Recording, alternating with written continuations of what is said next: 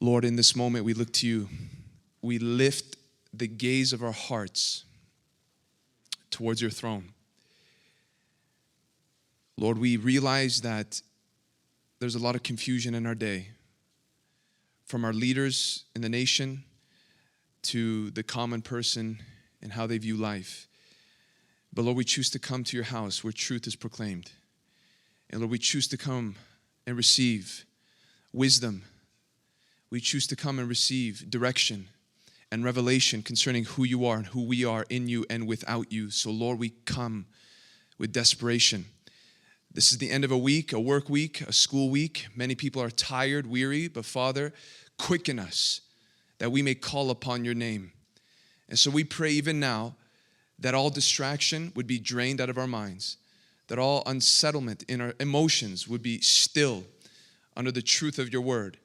And that, Lord, tonight our lives would be changed. We come to receive from you, and we give you what you deserve, and that is all our attention, all our worship, all our affection. Lord, meet with us. Come. This is your sanctuary, Father. These are your people, Lord. We are your people. And for those who do not know you, for those who think they know you but do not really know you, change them, Lord. Change them from the inside out. We pray for an empowerment of the Holy Spirit to be upon this Bible study so that we would be changed by it. In Jesus' name we pray these things. Amen. Deuteronomy chapter 13. As we continue in the book of Deuteronomy, we concluded in chapter 12 where Moses, by the Spirit, gave instructions to the people of God concerning one component of our walk with God, and that is something, as we know, as worship. Worship.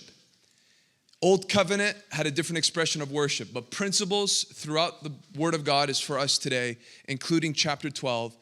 And we concluded that worship for the true follower of Christ, for the one who truly says that they believe in God, worship is not a momentary thing.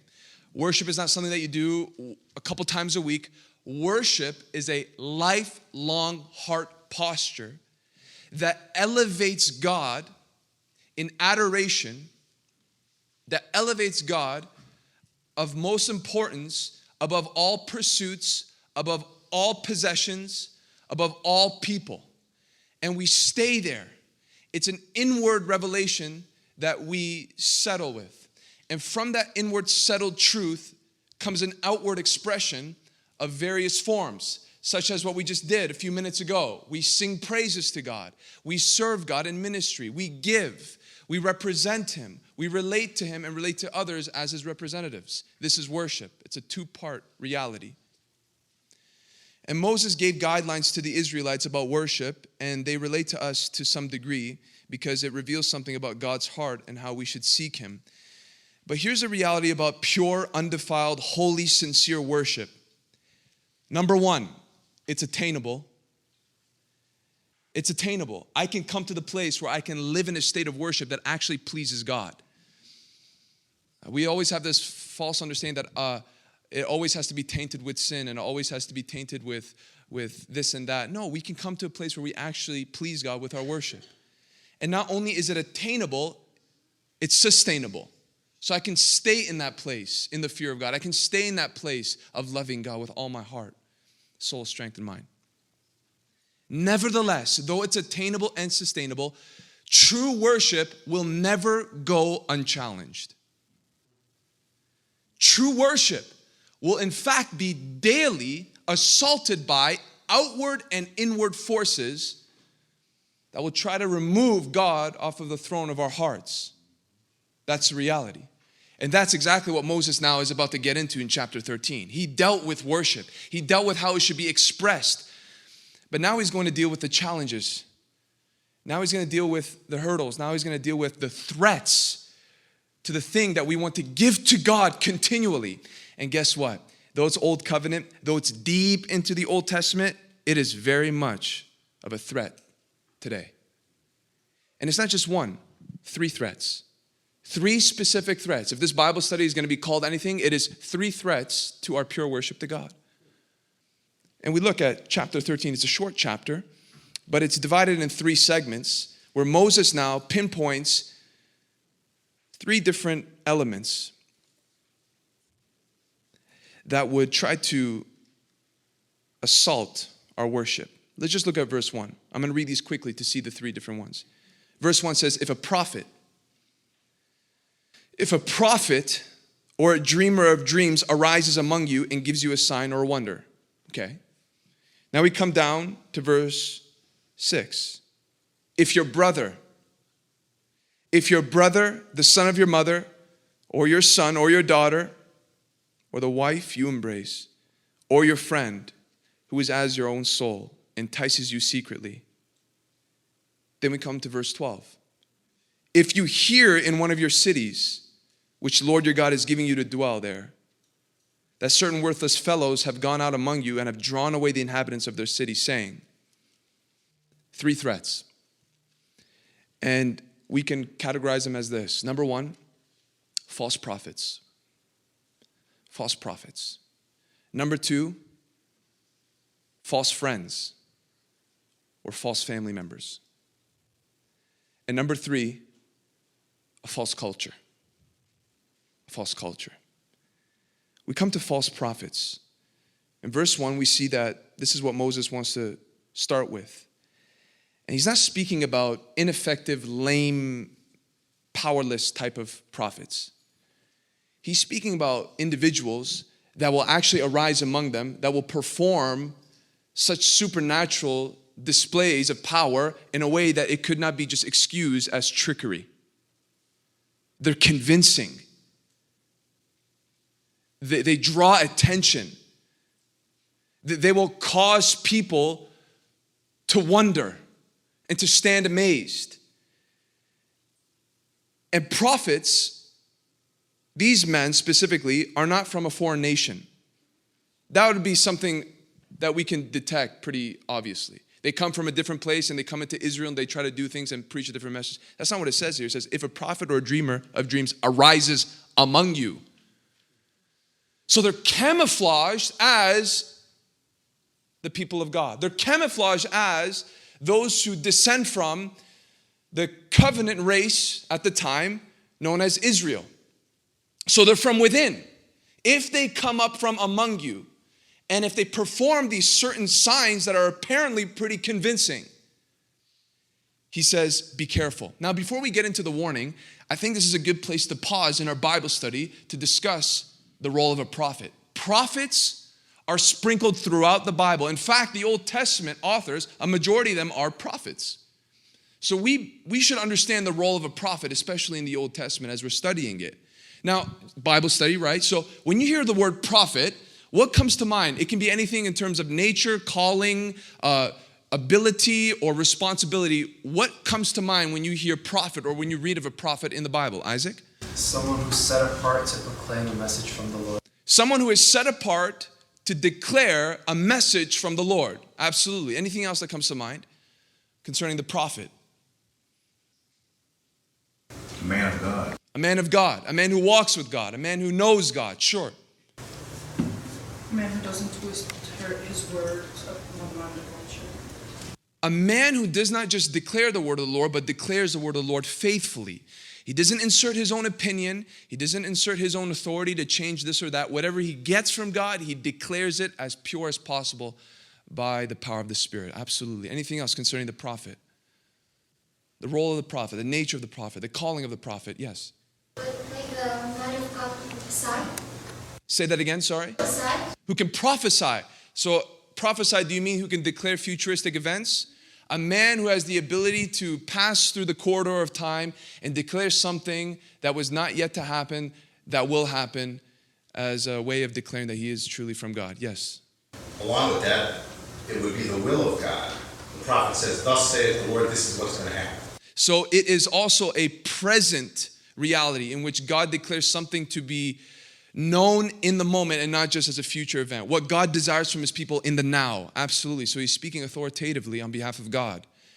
These are all right. Yes. Anything else concerning the prophet? A faithful worker. Okay, he serves God faithfully. Absolutely. You cannot fall into a place of inserting again your own authority or your own plan or your own wisdom or your own revelation when you want to be a prophet. Sure.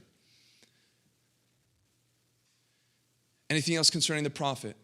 Friend of God. Friend of God, sure. close to God. Again, it's that language of nearness to God. Let me ask this question. Can anybody volunteer to be a prophet? Can anybody put in a resume to say, Lord, I desire to be a prophet? Do we see anywhere in the Bible where somebody desires to be a prophet and based on that desire becomes a prophet? We don't. It's not like a Nazirite. Remember the Nazirite vow where any Israelite can volunteer to be consecrated unto the Lord for a specific season of time. But a Nazirite is not a prophet. There's a different purpose there. Nor is he like a priest. Who can be a priest in the Old Testament? Who alone could be a priest? Levites. The Levites, descendants of Aaron, could alone be the priests. Nobody else could be a priest. But when it comes to the prophet, a prophet could not choose to be so, nor could he be appointed by another man. A prophet's call came directly from God and God alone. Now, he can use another prophet to call out a prophet, but it ultimately came from God. We see that with Elijah and Elisha. So the nature of the prophet's call is that it comes directly from the Lord. It is not something that can be instituted by human authority. That is vitally important. Now, what's beautiful about the prophet, because we read about different prophets in the Old Testament, is that they come from a spectrum of backgrounds. Jeremiah and Ezekiel, what were they before they were prophets? Does anybody know? It tells us in the first few verses of their books. Priests. Jeremiah and Ezekiel were in fact priests before they were called to be prophets. Elisha, we brought him up. What was Elisha's background before he became a prophet? What was he doing when Elijah found him? Plowing. He was a farmer. That was his background. Amos, anybody know Amos, his background? The prophet Amos was a herdsman and he was a dresser of what? Sycamore trees. He was a gardener. And then you have all these different prophets that don't have necessarily a book dedicated to them. And we don't really know much information about them. But what we do know is that they had a very different background, but one specific call, and the same call that applied to all of them. Now we know what? Major and what prophets? Major and minor prophets. What makes them major and minor? Does anybody know? The books. The size of the books.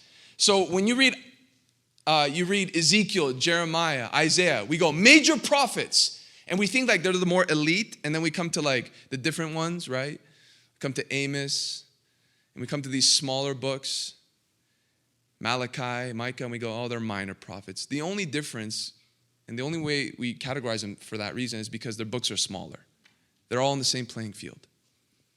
And so, different backgrounds, same role. And if there's any way that we can summarize the role of a prophet, it is in two words. God's spokesman. It's as simple as that. They hear from God and they declare to the people of God exactly what God intends to say to them. Again, they don't speak on their own opinion. They are carried along by the Holy Spirit to say exactly what God wants them to say and to be pure in their devotion to that responsibility. That's exactly what a prophet does. And it is vitally important to understand that in order to understand the role of a false prophet. And this is how we know it's a speaking role. If we can put up in this very book, Deuteronomy 18:18, and see how this describes the role of a prophet. God speaks to Moses and he says to him, I will raise up for them a prophet like you from among their brothers. Now, he's going to raise up another prophet. What is he going to do? And I will put my words in his mouth and he shall speak to them all that I command him. Deuteronomy 18:18. There's the speaking role. That's the main job of a prophet. God puts his words in their mouth and they speak it faithfully.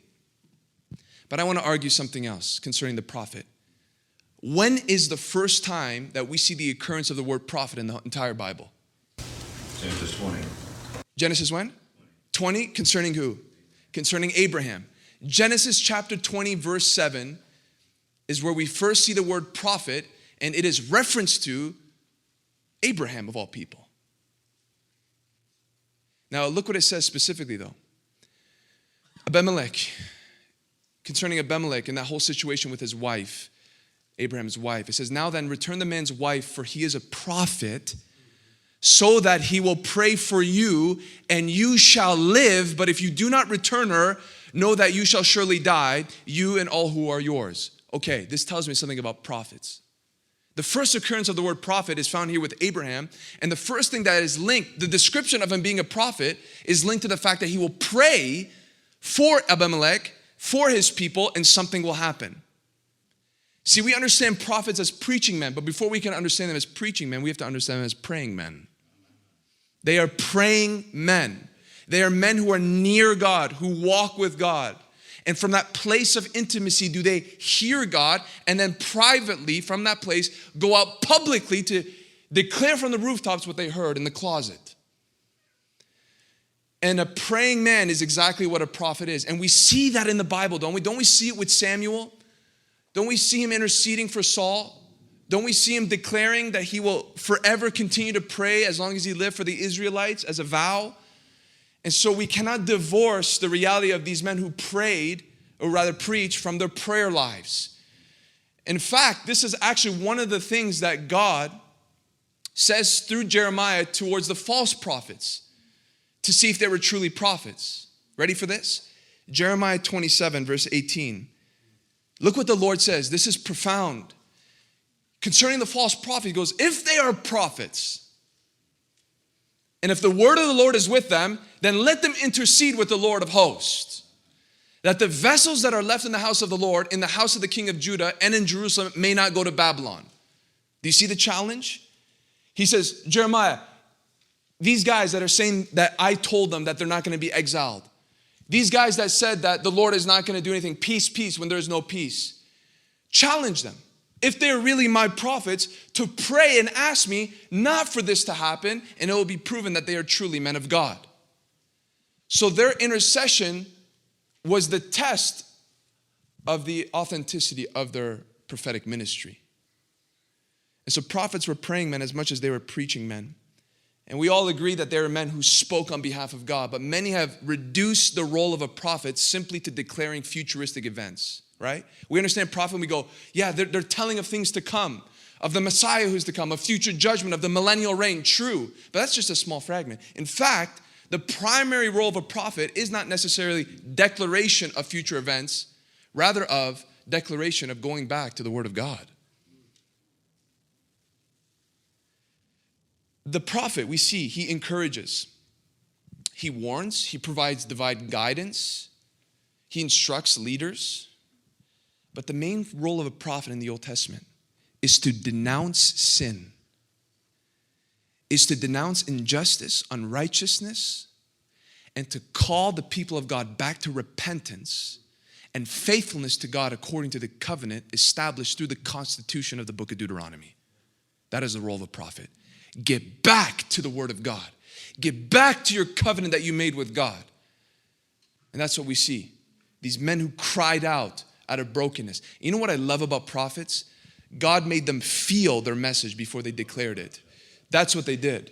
Do you realize that? There was a moment in Ezekiel's life where God made him do crazy things like lay on your side for X amount of days, lay on the other side for X amount of days. He kills his wife. He does all these wonderful things. Is it really wonderful in the flesh? But he wants them to feel the message before he declares it. He wants them to have God's heart. So he goes to a prophet named Hosea. He says, I'm going to make you feel my heart. I'm going to make you understand what my heart feels towards my people. Go marry a prostitute. And I want you to marry, and this is what I want you to do. I don't just want you to marry her. She's going to commit adultery. And from that place, I want you to reach into your pocket, buy her back. That's what we have to understand concerning the prophet. It is no small thing. It is no light thing. It is not something that can just be understood as a preacher. There's something deeper than that. There's something much more significant and much more impactful than that. And so what happens here? If we understand the role of a prophet, then we know the role of a false prophet. If the role of the prophet is to draw the people towards God, then the role of the false prophet is to do the opposite, to bring the people away from God. And that's exactly what Moses' warning is. There are people that are going to rise amongst you that will do exactly the opposite of what my true messengers will do. And I think to myself, these guys are going to perform signs and wonders. These guys are going to have the ability to display some kind of supernatural power. But understand this, that's not the authority. We have to understand this very carefully. Miracles and supernatural events are not the basis of truth. God's word is. Do you see that? He goes, even if they do these things and they say something in contradiction to the word of God, they're false. Now, if they do things invalidating to the word of God, then that's right. Praise God. But if they do something and say something in contrary to what's already been written, run. That's important for our day as well. Do you know how many people are running after signs and wonders more than the word of God? Do you know how people are being duped and being sucked into a theology or a wrong view of who God is or principles of the word of God simply on the basis of, well, this happened or that happened. And so this is why I believe. And I remember having a conversation with somebody who, it was a very wonderful back and forth conversation over dinner. And this conversation was regarding saints and how one should relate to saints, church saints, traditional saints. And as we were having a conversation, we established this from the beginning. And I think this is very important. If you ever have a conversation with anybody who professes to be a Christian, ask this question. What is your authority? What is your authority? Is it the word of God or is it something else? See, if that person doesn't say it's the word of God, then the conversation can end right there. Because we're arguing based off two different types of authority. But if it's the word of God, then the conversation can continue, right? So the conversation can continue from that point on. And really the conversation was, yes, we recognize that there are people who God has used in the past. But have people fallen into a place where they have elevated man above Jesus Christ? Have people fallen into the trap in which they have now pinned upon a man equal or even greater work that is solely attributed to the mediating work of Jesus Christ? And as the conversation went back and forth, according to the scripture, just going to verses, the dangers of idolizing a person, finally that individual rebutted with this, but do you realize the miracles that have happened? Have you heard that argument before? I'm seeing a lot of heads nodding, yes. But the miracles that have happened in this person's name, the miracles that have happened when this person came to this specific location. And this was the argument based on Deuteronomy 13. Miracles are not authority. Signs and wonders do not validate a certain truth, especially if it contradicts the word of God. And that's what we have to understand. No matter what is done and no matter what name it's being done in, if it comes against basic truths of the Bible, we have to be very, very careful. Now, if signs and wonders are done and Jesus is glorified and the gospel is proclaimed with power, we say yes and amen. But if any signs and wonders are done pulling people away from worship to the one and true and living God, we should have a big question mark on it. And I think to myself too, reading this, an astounding verse is about to come up. Why would God allow this? Why is God going to allow the people to come into the very center of his will, the promised land? And from that place, false prophets will arise to try to deceive the people of God. Well, one, it's clear it's a spiritual assault on the devotion of God's people. That's obvious, but that's not the only thing. Look at verse 3. You shall not listen to the words of that prophet or that dreamer of dreams. Why? For the Lord your God is testing you. Wow. He's testing you to know whether you love the Lord your God with all your heart and with all your soul. Do you realize this? That the presence of falsehood, that the manifestation of false prophets and false messages is the means by which God will test the devotion of his people. So he allows it so that when it comes into contact with people's profession of faith, with people's walk with God, it will be a means by which he can measure their devotion towards him.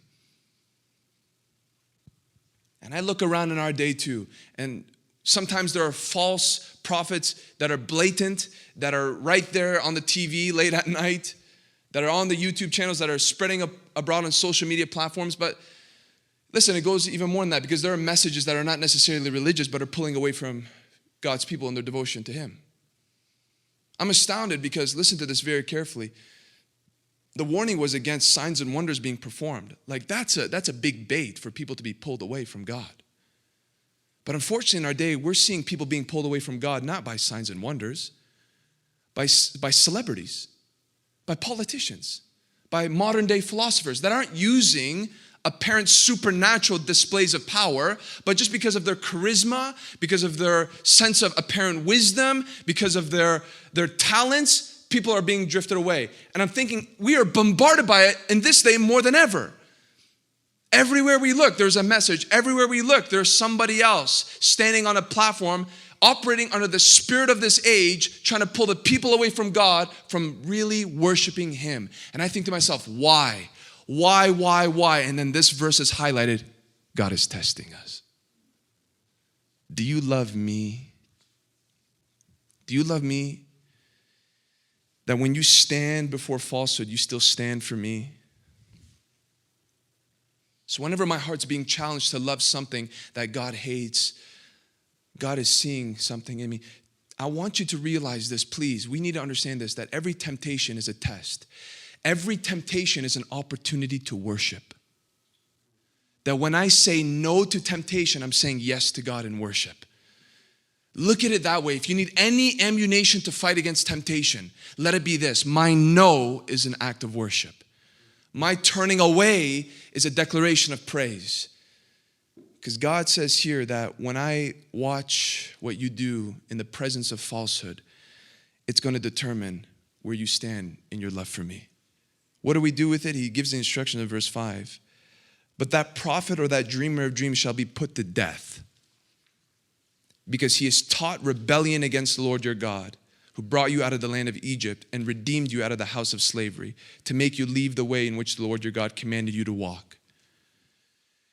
Old covenant, theocracy, direct governance from God as king over a nation. We learn this. We don't put anybody to death, okay? But the principle lies true, that anything that teaches rebellion against my God, I sever from my life. I cut it off. I cut it off. If there's any teaching that is entertaining anti-biblical things, I cut it off. No matter how charismatic a person might be, no matter how much display of supernatural power they might have, if it's not Bible, I cut it off. I cut it off. And I pray and hope that as a church, that we would filter everything through the scriptures, no matter what we hear or see or read, that this would be the determining factor of what is truth and who God is. The moment we step away from this is the moment we open ourselves to deceptions beyond we know. And listen, this might sound very harsh, but somebody said it like this, and it can be said different ways, but I understand where they're coming from. That if we don't read our Bibles, we deserve to be deceived. If we don't read our Bibles, we deserve to be deceived. God has given us the fullness of revelation. We can know everything pertaining to life and godliness. It's ours. But the reason why so many are deceived is because they turn away from this book. They neglect this book. They're ignorant of this book. And so whatever is presented in the name of Christ, they can easily swallow it up, not realizing that it has enough poison to ruin their souls. False prophets was the first warning. Now we come to something that's a little bit more sensitive, something that might touch a nerve in our hearts, because it doesn't deal with an outsider who publicly declares falsehood. It deals with the most intimate relationships that we have. And we see that right here in verse 6, do we not? He says here, if your brother, the son of your mother, or your son, or your daughter, or the wife you embrace, or your friend who is as your own soul entices you secretly. Okay, feel that text, please. Feel the text. Anybody in here have a brother? If your brother, Anybody in here have kids? If your son or your daughter, all the investment that you made into your children, all the memories that you've had with your siblings, then it goes on to say, the wife that you've embraced, the romance that has grown over the years, the commitment that has been built throughout time together. And maybe you have no familial ties that are worthy of any recognition of love. Okay. So he says, or if you have a friend. And not just a friend that you say hi and bye to, but a friend. Listen very carefully, because you know how many people say no to worship because of their friends. Please pay attention. If your friend, and not just a random friend, one you consider as close as your own soul. Who had that soul tie relationship in the Bible? Jonathan and David. They were knit in the most deepest way that we can think of. But even if such a person, the closest person that you can consider in your life, entices you to say, let us go and serve other gods, you have to choose God. Now listen, the first segment dealt with public deception. The first section dealt with something out there, something that we witness. And we can see that again on TV. We can see that on a platform. We attend a meeting and we hear something and go, that's wrong, whatever it may be. But that's not this case. Look what it says here. Entices you secretly. Private. In the dark. One-on-one. It's something that somebody would suggest knowing that it is wrong, knowing that if the rest of the faithful hear about it, they will be ashamed. And so, listen, they suggest it secretly. And they hope that nobody else will know. And they hope that if possible, it can be performed in the dark. Secret enticement from the closest people we know. And sometimes the secret enticement is bold and direct. Come on, man, let's go for it. Come on, let's try it out. And sometimes it is coded by suggestion. Do you know how many terrible things have happened in somebody's life? From somebody else in their life who's very close to them, that have jokingly brought up something, who have off the cuff made a suggestion, who have tested the waters of where you stand on a certain issue. And then what happens is, what happens? What starts out as someone making a simple joke turns into a curious discussion. And from that curious discussion, it becomes a planned event. Happens all the time. And sometimes the worship to false gods in this section can be with things that they did know about. But look at verse 7. Some of the gods of the peoples who are around you, whether near you or far from you, from the end of the earth to the other. Do you see what he's saying there? Your best friend can come up to you and suggest something that is contrary to pure devotion to Christ. And it could be something in which you are very familiar with, or it can be something that is unknown because it's from the end of the earth, so to speak. And so, in one sense, he's saying that be careful if they suggest something that you're familiar with, or be careful if they suggest something out of curiosity. Curiosity can kill. And I think if this warning deals with anybody, it deals with the people who have grown up in the house of God. Church kids, PKs, pastors' kids, kids that have grown up with parents who serve the Lord all their lives. Man, you would be amazed to know where curiosity takes them. You would be amazed to know the counsel with Christian kids that are plagued with curiosity. It's everywhere. And all you need is the ingredient of best friend, BFF, curiosity on their part, and because I trust and love and adore this person so much, if they're going to go down the path of curiosity and sin, I'll join them. Go back to Deuteronomy 12:30, if you can, please, and see what God says about this whole idea of how curiosity can go too far. He says, take care that you be not ensnared to follow them after they have been destroyed before you, and that you do not inquire about their gods, saying, how did these nations serve their gods, that I also may do the same? You see? Saying, after I've destroyed the enemy in your life, after I've dealt with the power of sin in your life, don't try to resurrect it. Don't try to unbury it and discover something. And it could be something from the past, or like we read in verse 7 of chapter 13, it could be something from the end of the earth that you heard about and you're kind of curious about. So you're going to take a trip down into a place that you know you shouldn't be taking a trip down into.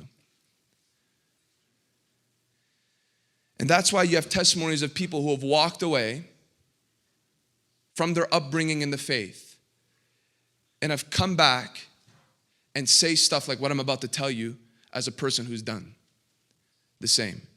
It's not worth it.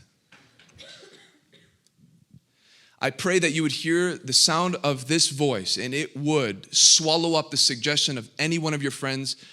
I don't care if they're Christians. It's all a lie. It's a facade. Extinguish the curiosity for sin by greater zeal and knowledge for God. You don't need to taste it to know what it's like. Save yourself the time, resources, and energy. But if somebody comes up and suggests something that's even dear to my heart, what am I supposed to do? Verse 8 says it. You shall not yield to him or listen to him. Simple. You should not yield to him or listen to him. Another way of putting it, I don't even give the time or the attention for the person to plant temptation or seeds of doubt in my mind. I don't let it go that far. I don't feed listen, if I don't feed my mind off of the junk of this world through different outlets and different means, if I protect myself, if I screen myself and shield myself from the way the world pumps poison into my soul, I must even do the same with those who apparently are walking with me in this life and name the name of God, but are actually in a place of vulnerability. And this is where boldness comes in. And this is where the practice of rebuke comes in. This is where I plug my ears and I don't let even the person that I grew up in the pew with to try to plant something in me and me entertain it long enough and try to come up with a plan to do it in the best way possible. I don't let myself get there. I cut it off. And I don't even listen. I don't yield myself. But I go into emergency protocol and try to rescue my friend if I can. But that sometimes doesn't work, right? So then look at verse 9 and 10. But you shall kill him. Okay? Don't kill him. Or don't kill her. But you shall kill him. Your hand shall be first against him to put him to death, and afterward the hand of all the people. So serious was this for the new nation of Israel that God was trying to flourish and blossom, to create a platform for the Messiah to step on the scene, that it was worthy of death. But the principle still lies true. Generally speaking, if I am in a relationship with somebody, even a close relationship, I'm not talking about somebody that you don't know. I'm talking about cousins. I'm talking about best friends. I'm talking about school friends. Generally speaking, we as the people of God who want to walk faithfully with the Lord, if we know that this person is not walking fully or rightly with God, I must frame that relationship in an evangelistic way. That doesn't mean I preach to them every second. It means that I am going to continually keep it in mind that I will be an influencer and not be influenced. Now, verse 9 kicks in. When I go to verse 8 and I don't yield to them and I don't listen to them, that's great. I try to turn the table. That's fine. And you hope for the best. You pray for the best. But if it doesn't go there, and I begin to realize that the evangelizing is not coming from me and it's coming more from them, the moment where I've lost their interest in the place of consecration and total devotion and true worship to God is a moment where I have to now come to a place where I kill that relationship.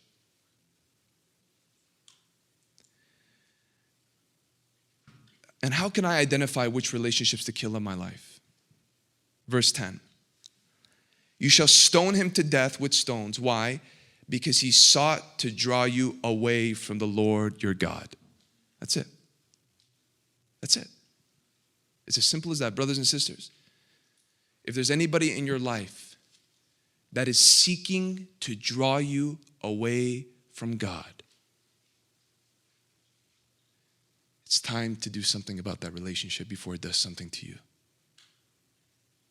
That's it. And really, verse 10 is a beautiful way to gauge all our relationships. Does this person draw me away from God? Or does this person draw me closer to him? And based on that evaluation is what's going to determine my investment in those relationships. And if we don't make that distinction, this is what happens. Ready for this? If you don't make that distinction, you're getting pulled into two different directions. And that's why so many people never grow in God. Because they want the relationships that pull them towards God, and they want the relationships that's pulling them away from God, and they wonder, why am I not moving? Because you're being pulled into two different directions. I got to let go of one or the other.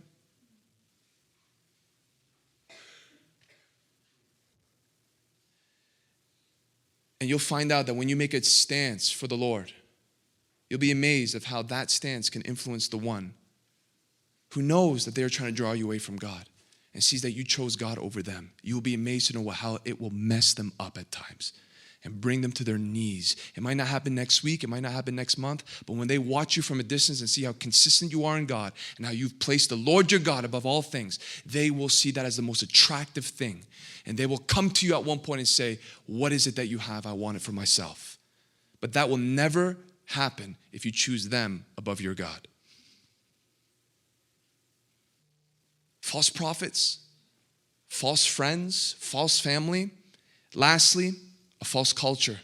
Look at verse 12. If you hear in one of your cities, which the Lord your God is giving you to dwell there, that certain worthless fellows have gone out among you and have drawn away the inhabitants of their city, saying, let us go and serve other gods, which you have not known, then you shall inquire and make search and ask diligently. So it went from the one individual prophet who's saying, look at these signs and wonders. Look at this healing. Look at this manifestation. Kabam, kaboom, kabah. Let's go serve other gods. Run. Then he goes and zooms in into the closest relationships. The ones that you hang out with every day. The ones that you text. The ones that you have inside jokes with. And all of a sudden, one of those friends one day texts you and say, hey, have you ever tried so-and-so? Have you ever been to place and place? To test the waters to see where you stand. And then that thing becomes a curious discussion. I wonder what it's like. And that place becomes a planned event. He goes from there and he zooms out again and he goes, listen, you might pass the individual prophet. You might pass the friends. But the devil's next strategy is this. What do you do when you live in a culture saturated with falsehood? What do you do when an entire area is walking in a mindset that is contrary to the word of God? What will you do? And we can go to the principles, but look at this very carefully. I read this and it struck my heart. I meditated upon it. He says, look, verse 13, that certain worthless fellows have gone out among you. Hold on. Listen to this. He's saying when a handful of guys go into their city and literally convince the whole city to turn their backs on God. And I read that and I thought to myself, wait a minute.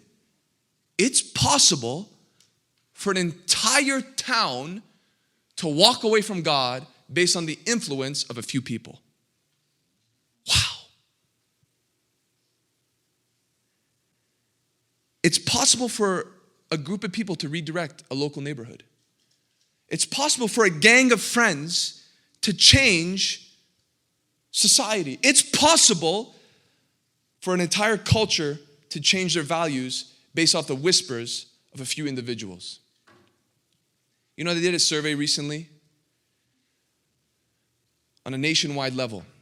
They asked U.S. citizens what they believe to be the percentage of people in America that are openly gay. In May 2019, they asked the general population, what percentage do you think the United States of America identifies as either gay, lesbian, bisexual, or transgender? The numbers came out, and apparently the population of our country believes that 23.6% of all Americans are gay. That's almost a quarter. So to the general population, they believe that almost 25% of the US are practicing homosexuals.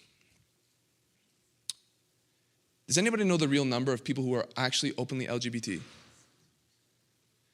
We're talking anywhere between 2, 3, maximum 4.5% of the population is actually either gay, lesbian, bisexual, transgender. How does the general population believe that almost a quarter of America is gay, when in fact it is less than 5%? Because a few people can influence the masses. Because though the population may be small, their voices are loud.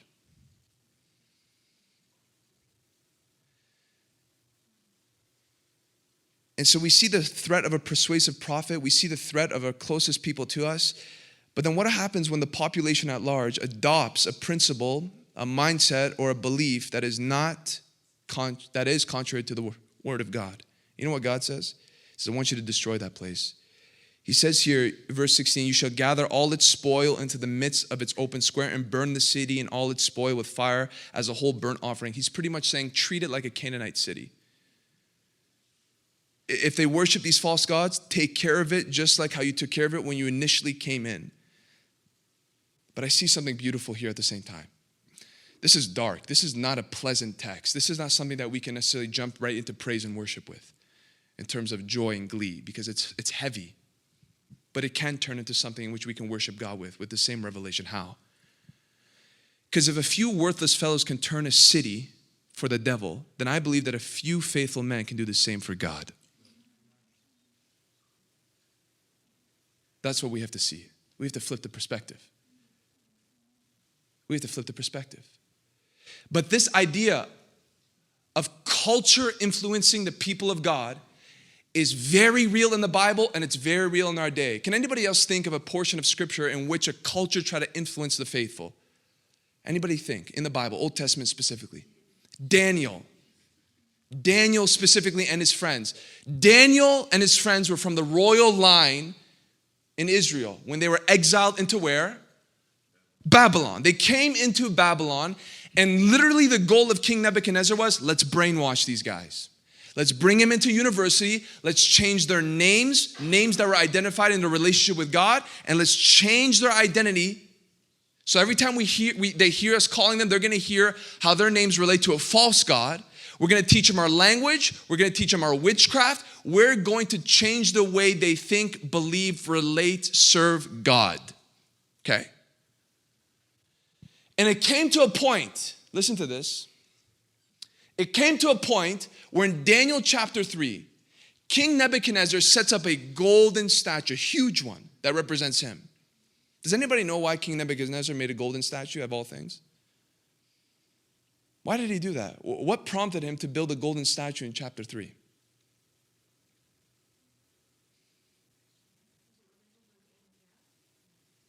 It's related to something right before Daniel chapter 3. The dream. Daniel came to interpret the king's dream in Daniel chapter 2. In Daniel chapter 2, there was a dream in which there were different materials that were described on one statue. And the first piece, the head, was what? Made out of what? Gold. Then it went to different portions that represented different kingdoms. And Daniel interpreted how those different materials that represent different kingdoms will take over his kingdom. And ultimately, there will be a rock that is cut out of a mountain that will smash all those kingdoms and become a mountain itself, which is the kingdom of our God. So when Nebuchadnezzar heard this, he praised Daniel and his ability, but he was also worried. And he wanted to make a statement. If I'm the gold and my kingdom's going to be destroyed, I'm going to make an entire statue made out of gold. And I'm going to make a statement. I'm and my kingdom are going to be established forever. That's why he did that in Daniel chapter 3. He builds this gold statue. And he commands all the people to bow down to it. Now that's added pressure on top of the faithful who came from Israel. The Jewish boys that came. This is added pressure now. This is exactly what we're talking about. The only difference is they're not in Israel. They're even in a different land completely. This is one town in a nation of the faithful. Now we're talking about a group of men out of that into a place in which everything is foreign and everything is evil. But there's something that happened in the midst of that. And I want to read it to you in Daniel chapter 3, verse 4. It says, "And the herald proclaimed aloud, 'You are commanded, O peoples, nations, and languages, that when you hear the sound of the horn, pipe, lyre, trigon, harp, bagpipe, and every kind of music, you are to fall down and worship the golden image that King Nebuchadnezzar has set up.'" So we see that, right? Can you imagine the pressure? You're seeing everybody around you bow down, even probably some other Jews. And who knows what the conversation might have been like. It's not recorded, but who knows the internal struggle. Why don't we just bend a little bit? Why don't we just bend down our heads? Why don't we just put our hands over our eyes? Why don't we just show something so we're not so obvious? God will understand. We're just blending in the crowd. Our hearts are really for the Lord. This is just an outward act. None of that. But did you see the means by which Nebuchadnezzar tried to convince the people to bow? Did you see how Nebuchadnezzar tried to weaken their knees? How did Nebuchadnezzar make the pill easier to swallow? What did he do? Music. Music. Nebuchadnezzar said this, "When you hear the music play, bow."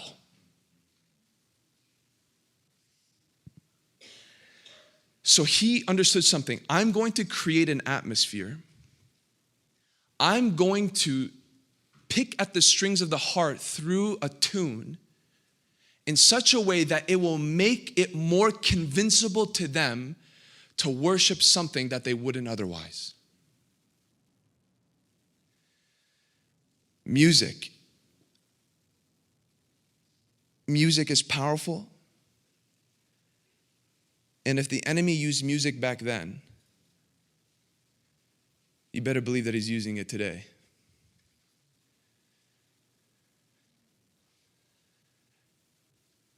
Brain chemistry alone through music.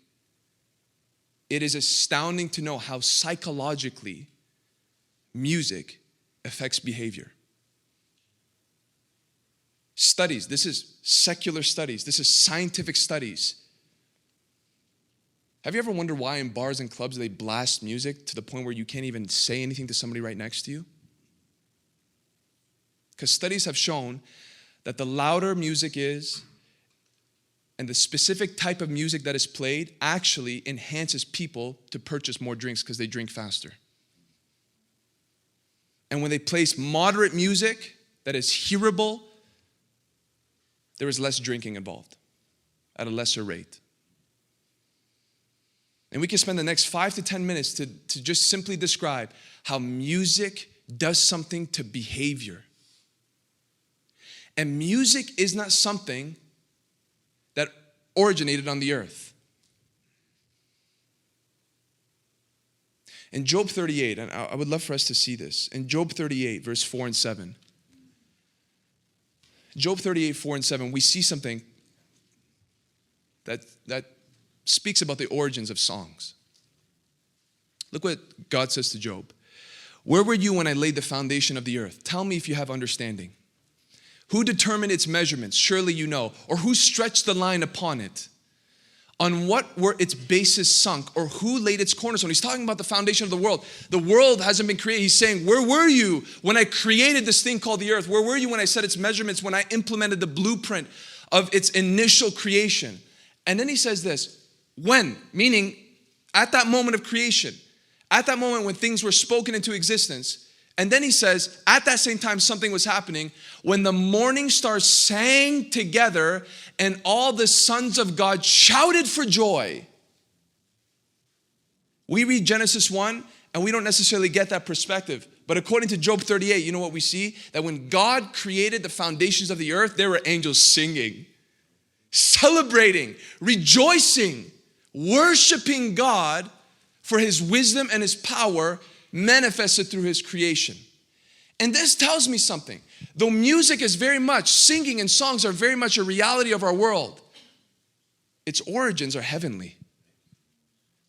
Its origins are heavenly. Not just its origins, its intentions were for worship. That its DNA, its initial creative purpose was to be directed towards God and to bring praises to God and recognition towards the Lord. Satan didn't create music. He perverts it. And he uses it to not be directed towards God, but to glorify the very things that Jesus Christ died on the cross for. Music has power. And Nebuchadnezzar knew, if I can play the tune, it will be easier for them to bow. Why are so many people jumping into violence? Why are so many people jumping into sexual immorality? Why are so many people are depressed and angry and frustrated? Here's one question we can ask. What type of music are you listening to? What are you putting into your ears? So throughout the week, you're listening to music that glorifies sexual morality, glorifies violence, glorifies pride, glorifies self. And then for 1 hour on a Sunday morning, people wonder why they struggle to sing and praise God. When all week, people have been glorifying sin. And the chemistry of their own minds have adopted something which is intended to worship God and give praise to him. Music can be a force that can enhance the power of temptation, or music can be a force that can enhance my devotion to God. I love the story, this little snippet with the prophet Elisha in 2 Kings 3, verse 14. Please look at this. In 2 Kings 3, 14 and 15. What happens? The king of Judah, the king of Israel come into partnership. They want to go to war. And the king of Judah says, do you have any real prophets among you that can give us some direction here? And Judah says, well, they come to the conclusion that the real prophet is Elisha. So they go and take a trip to visit Elisha. And Elisha is so vexed. He is so bothered with the sight of the king of Israel, who is an apostate. And he goes, if it wasn't for the king of Judah being here, I would have nothing to do with you. That's what he says, right? As the Lord of hosts lives, before whom I stand, were it not that I have regard for Jehoshaphat, the king of Judah, I would neither look at you nor see you. Now stop. That sounds like a frustrated individual. That sounds like somebody who in their soul, their emotions have come to a place of anger.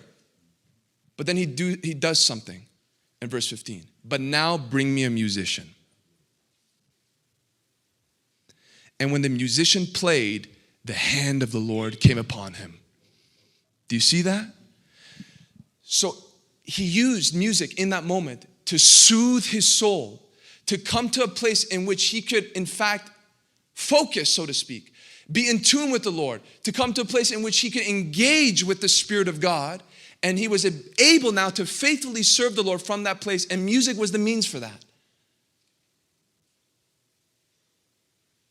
And so I see Nebuchadnezzar using it to make people bow, to make these men who were outside of their country, outside of the place where the temple was, outside of where their homes were, outside of where their practices of their religion were supposedly supposed to be done, into a foreign land. And Nebuchadnezzar says, play the music, let's see them bow.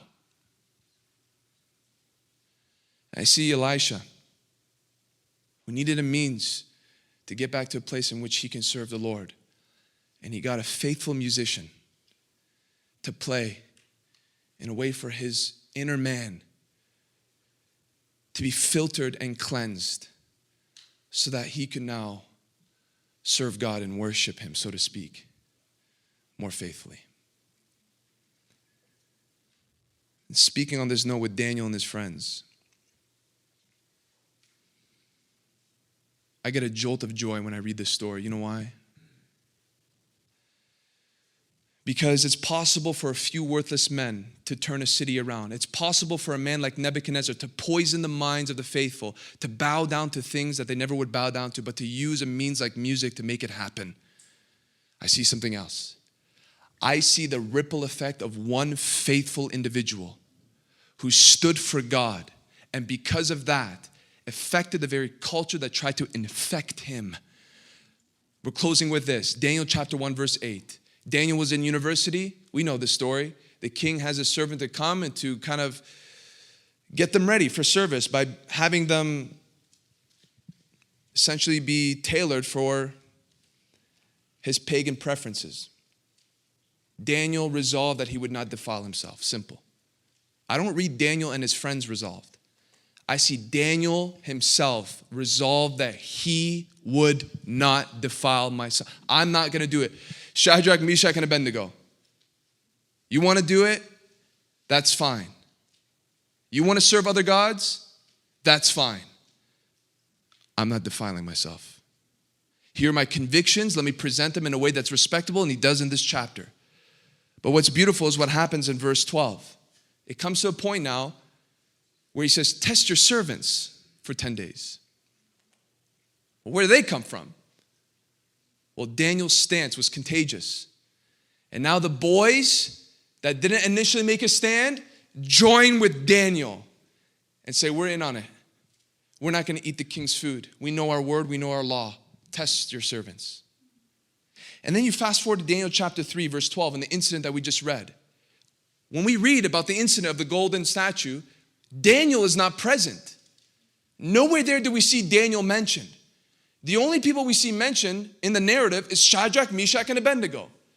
And this is what happens. They don't bow. And they come to the king and they say, there are certain Jews whom we've appointed over the affairs of the province of Babylon. Shadrach, Meshach, and Abednego.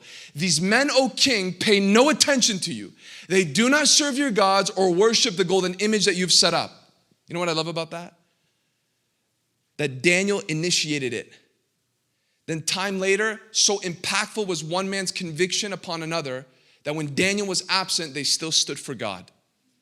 Daniel's not here, but we have now resolved that whether our leader or whatever you want to call it is here or not, we're not going to bow. So the king calls him in and he goes, I heard that you didn't hear the beat. You didn't hear the music. Oh, so music didn't work on you. I'm going to give you another chance. Bow. It's amazing how the world doesn't give up on us, huh? Don't give up on the world. Don't stop praying. Don't fail to invite in another time for that person to come to church. They don't stop inviting us to go into the world. I'm giving you another chance. Bow. And I love these boys. Just look at each other perhaps saying, listen, oh king, we respect you, you're a king and all. Throw us in. God can deliver us. But even if he doesn't, this is a settled matter. We're not going to bow to the golden statue. So he throws him in. He throws him into this fiery furnace. And the only thing that's burnt up is the very thing that bound them. Don't be afraid of fire. Don't be afraid of trials. Don't be afraid of testing. Because when you come through it faithfully, the only thing that's going to be burnt off is the very thing that bound you in the first place. The thing that held on to your life, God uses things to burn them off of us sometimes. And it doesn't feel good, but the result is what we're after. And in the fire, he sees another man. And he calls him out. And look what he says in verse 29 of chapter 3. Nebuchadnezzar answered and said, okay, the same guy that influenced not just one nation, he says, all peoples and nations, you're going to bow to this golden statue. And because of 3 individuals that stood for their God, that did not give in to the culture, that flipped the principle of Deuteronomy 13, that if a few worthless fellows can turn a city around, then maybe a few faithful men can do the same for a pagan nation. Answered and said, therefore I make a decree. Look what Nebuchadnezzar says. Any people, nation, or language that speaks anything against the God of Shadrach, Meshach, and Abednego shall be torn limb from limb, and their houses laid in ruins, for there is no other God who is able to rescue in this way. Now what I love, that's a glorious story. Nebuchadnezzar declares destruction upon those who are faithless towards the true and living God. Beautiful. But what's even more profound was, so great was this influence of these 3 men upon this king, that you read something interesting in the first few verses of chapter 4. Let's go to chapter 4, verse 1 of Daniel and see. King Nebuchadnezzar, to all peoples, nations, and languages that dwell in all the earth, peace be multiplied to you. Verse 2, it has seemed good to me to show the signs and wonders that the Most High God has done for me. Verse 3, how great are his signs, how mighty his wonders. His kingdom is an everlasting kingdom, and his dominion endures from generation to generation. You know what I love about this? The same guy that played songs that people bow to his statue is now singing to the Most High God. Listen to this. So powerful was the impact of these men in their stance for God, that God, by the Holy Spirit, allowed a pagan king to write a portion of the Bible. That's King Nebuchadnezzar writing in Daniel chapter 4. So profound was this impact, that God even allowed a portion of the scriptures to be penned by a man who at first was threatening to kill and eradicate those who were standing for the living God. This is a real story with a real man. This is true history, and here's the hope for you and I. That if we can stand against the false prophets for our God, if we are willing to even go the mile to say, no, my friends and family, I'm still choosing God above your suggestions. And if we can stand firm in the midst of a culture that is continually pulling at us through different means, and music might be one of them, you have no idea the impact that we can have, even upon a man like Nebuchadnezzar. True worship is attainable and sustainable. It will be challenged through different people, some further, some closer, some more powerful in their influence. But we just saw a group of men, a group of young people, more than that stayed firm. And when they did, the tables have turned. That's what this Bible study is about. Deuteronomy 13 tells us that there's threats, but by the power of God, we can overcome those threats. And if we are willing to just make ourselves disciplined in our hearts from this moment on, when we're taken by surprise of suggestions of those like King Nebuchadnezzar, or maybe from those that we hang out on a daily basis, we'll be ready with an answer. We'll be ready to stand for the Lord. We'll be ready to be what God called us to be, and that is consistent worshipers to the living God. Let's pray, guys. Father, we come before you with the revelation that we've received, and we are amazed of how you can take a chapter in the book of Deuteronomy and make it so relative. Lord, we are not overwhelmed with condemnation, but overwhelmed with hope. To know that we're not just on the defensive, we can be on the offensive. It's not just shooing away and rejecting things only, it is speaking up. It is taking a stance. It is wisely presenting our convictions when they are challenged. And to believe that people can be changed by that.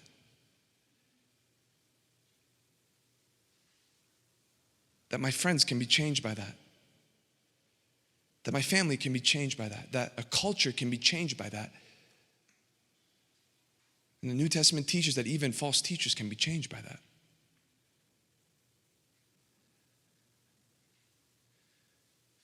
Lord, if people can be so bold to try to bring us away from you, help us to be bold enough to bring them to you. If people can continually suggest rebellion against you, help us love you enough not to be ashamed to defend you. Help us love you enough that even when the pressure seems so high, and even like those 3 young men, when everyone around us is bowing, that we would stand firm. Lord, if these men could stand even in the midst of a fiery furnace, blasting in front of them, feeling the heat of that very thing that will soon take their lives, and still say, I'm not gonna even bring my chin down. How much more we at that high school table, sitting with those friends? How much more we in that office, in that lunchroom meeting with people who don't know God? How much more we when we're at home with our siblings? Lord, we know that this isn't a call to be rude. Lord, we know that this isn't a call to be unwise. But Lord, it is a call nonetheless to stand.